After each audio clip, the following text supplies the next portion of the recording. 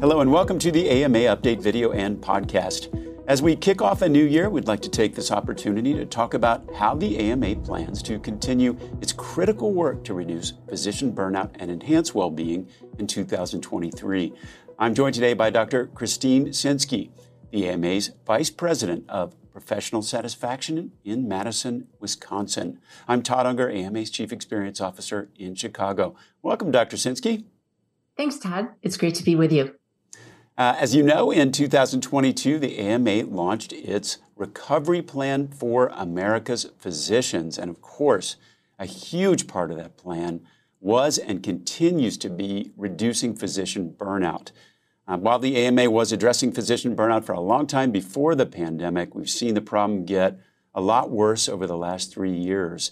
So, Dr. Sinski, when you look back at 2022, what was the biggest challenge or roadblock to reducing burnout?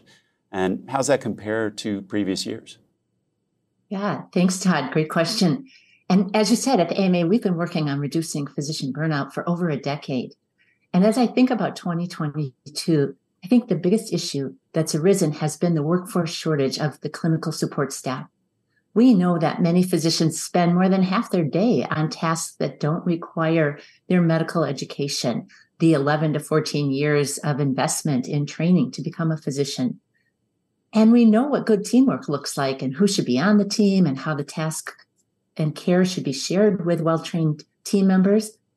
But right now, there often just aren't enough people to fill those positions. So that, I would say, is the biggest challenge for us in 2022. Well, one of the things that we learned in 2022, I think that was a bit of a shocker, was really how we've seen the trajectory with physician burnout. And that was quantified by a study that was published in the Mayo Clinic Proceedings back in September of 2022. Just remind us, for starters, Dr. Sinski, about what the study revealed at the top level. Right. So what we found in that study was at the end of the second year of the pandemic, fully 63% of physicians are experiencing some sign of burnout across the United States. And that reverses a 6-year downward trend that we've been observing in burnout rates. And it's a marked jump up from 38% just 1 year earlier toward the end of the first year of the pandemic. And along with that, well, a year ago, about 3/4 of physicians would choose to be a physician again. A year later, the end of 2020, at the end of the second year of the pandemic, that number has dropped to only half. So it says to me that burnout rates have gone up. Satisfaction in the role of being a physician has really dropped. And we know from other figures that 1 in 5 physicians planning to leave the profession. This kind of overwhelming nature, I think, which originally, as we've talked over the years, comes from system level issues complicated by the staffing problems and the team problems that you're talking about. Has our understanding now of physician burnout changed since then? What is there new in this research that we should know about? Yeah. Well, 2022 was actually a really big year for research in burnout, not only in terms of prevalence, which we just talked about, but also drivers and consequences of burnout. And so we published a study just in November of this year in JAMA Health Forum. It was a study where we looked at over 20,000 physicians, and we found the things that really decreased burnout or were associated with lower levels of burnout were things like control over your work environment. So physicians who rated their control over their work environment as high had 39% burnout, compared to physicians who rated their control low, who had 75% burnout. So burnout is less than or almost half in those who have some sense of control.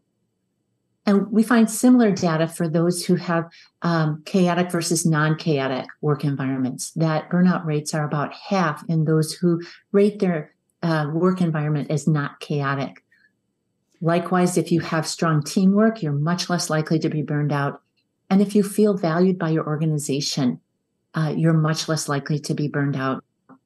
So that was one big area. And I would say the other big area is around gender. And that we have observed that the pandemic has just been worse for women. And the electronic health record has been worse for women. And if you'd like, I'll share with you a study we just published yesterday on that issue. Absolutely. What did you learn? Well, what we learned was that women spend much more time on the electronic health record than males in the same specialty. So in primary care, women are spending 108 minutes more for every 8 hours of patient scheduled time on the electronic health record than male counterparts.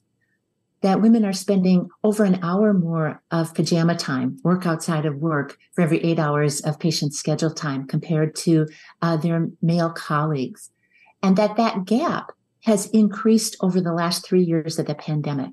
So that EHR is more time consuming for women. And over the course of the pandemic, that has gotten worse for women at a greater rate than for men. That's really interesting because I know from our past conversations, these facts around EHR and amount of time people are spending behind the screen and not in patient care has been a tremendous source. Issues around burnout, and now you're pointing out there's a gender difference between those that I'm sure we're going to learn a lot more about in the coming years. You talked about things that make a lot of sense, like you're in an environment where you don't feel like there's a lot of control and it's chaotic. You don't feel recognized and appreciated. I mean, these are all things that would make a lot of sense in terms of their contribution. Obviously, this kind of combination of things could have a really big impact on the U.S. healthcare system in the months to come. And it's not about physicians just alone. It's about the care team in general. How do you think about the far-reaching impact of what we're seeing right now that people might not realize at first blush? Right. So, Todd, the way I think about it is, if you care about patient safety, you have to care about burnout among physicians and among the healthcare team. For example, we make twice as many mistakes when we're experiencing burnout compared to when we aren't. If you care about healthcare costs, you have to care about burnout because we know that physician burnout costs over $5 billion every year by very conservative estimates. So whoever you are, including if you're an insurance company, you need to care about burnout and be invested in reducing it. And if you care about patients having access to care, you have to care about burnout. As you said, 1 in 5 physicians are now indicating that it is likely that they will leave their current practice in the next 2 years. Many of these will leave medicine altogether. And so as our workforce shrinks, then access to care becomes more difficult. And in addition to that, and potentially even more worrisome, is that 1 in 3 physicians anticipates cutting back on their work hours, that is going to part-time or going further into part-time, again, reducing the access that patients will have to their care. And burnout is a major driver of those intentions. Well, it sounds like we have our work cut out for us, despite all the progress and the increase in the understanding that we've seen over the past few years. As you look ahead to this year, 2023, where do you think the greatest opportunities are to make a difference? Yeah. So one of our primary areas of focus for 2023 is going to be a continued focus on the inbox. And I know for people who aren't in clinical practice, that can sound a little bit like a pretty surprising area to focus. But I will tell you that physicians aren't so much leaving their jobs, they are leaving their inboxes. That the rise in patient portal messages to 157% of what they were at pre-pandemic levels, the number of low-value notifications that are clogging up the inbox for physicians has just become unmanageable. And so physicians say, I would stay in practice, but I cannot give up several hours of my personal time every night to clearing the inbox. And so because of that, we're sponsoring several research projects around the inbox using audit log data from the electronic health record. We're co-sponsoring a national conference on the inbox at UCSF to bring together what we know and to develop a research agenda around inbox. And at the AMA, we're creating an inbox reduction checklist that will become available online soon as part of our Steps Forward resources to guide physicians and health system leaders for practical steps they can take to substantially reduce the volume of incoming messages in the inbox. That sounds like, first of all, those are incredible statistics that you laid out there beginning, 157% increase. That's on top of the work that folks are doing already in the EHR. Now, all that correspondence related to the portals, that research, I'm sure, will be very valuable in understanding a path forward. You took care of the nation. It's time for the nation to take care of you. The AMA stood by America's physicians and patients during the pandemic, and we're not stopping there. We're fixing prior authorization, leading the charge on Medicare payment reform, supporting telehealth, fighting scope creep, and reducing physician burnout. It's time to rebuild, and the AMA is ready. To learn more about the AMA Recovery Plan for America's Physicians, go to ama-assn.org/time to rebuild.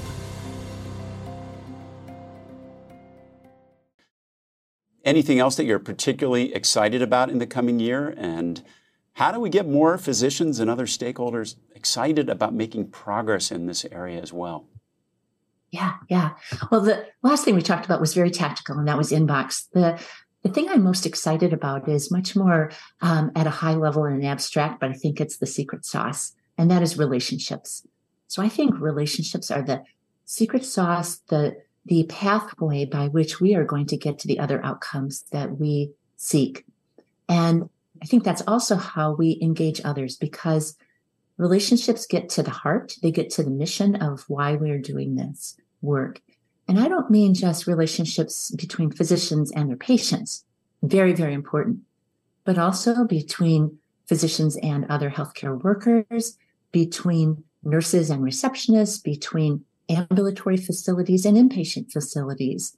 And I think there's so much potential to achieve the quadruple aim of better care for individuals, better health for populations at lower cost, while supporting the well-being of the workforce, that my challenge will be to ask every stakeholder within the healthcare universe, how would this decision look differently if you prioritized relationships? How can I, in my sphere of influence, ensure that relationships are supported rather than thwarted, knowing that that's how we will deliver better care for patients?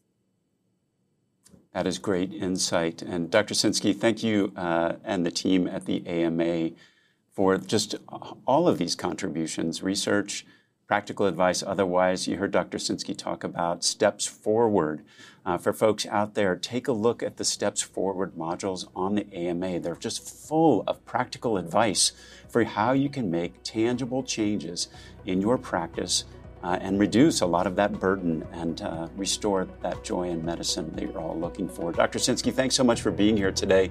We'll look forward to continuing the conversations about burnout and increasing well-being throughout the year. You can find all our videos here at ama-assn.org/podcasts. Thanks for joining us today, and please take care.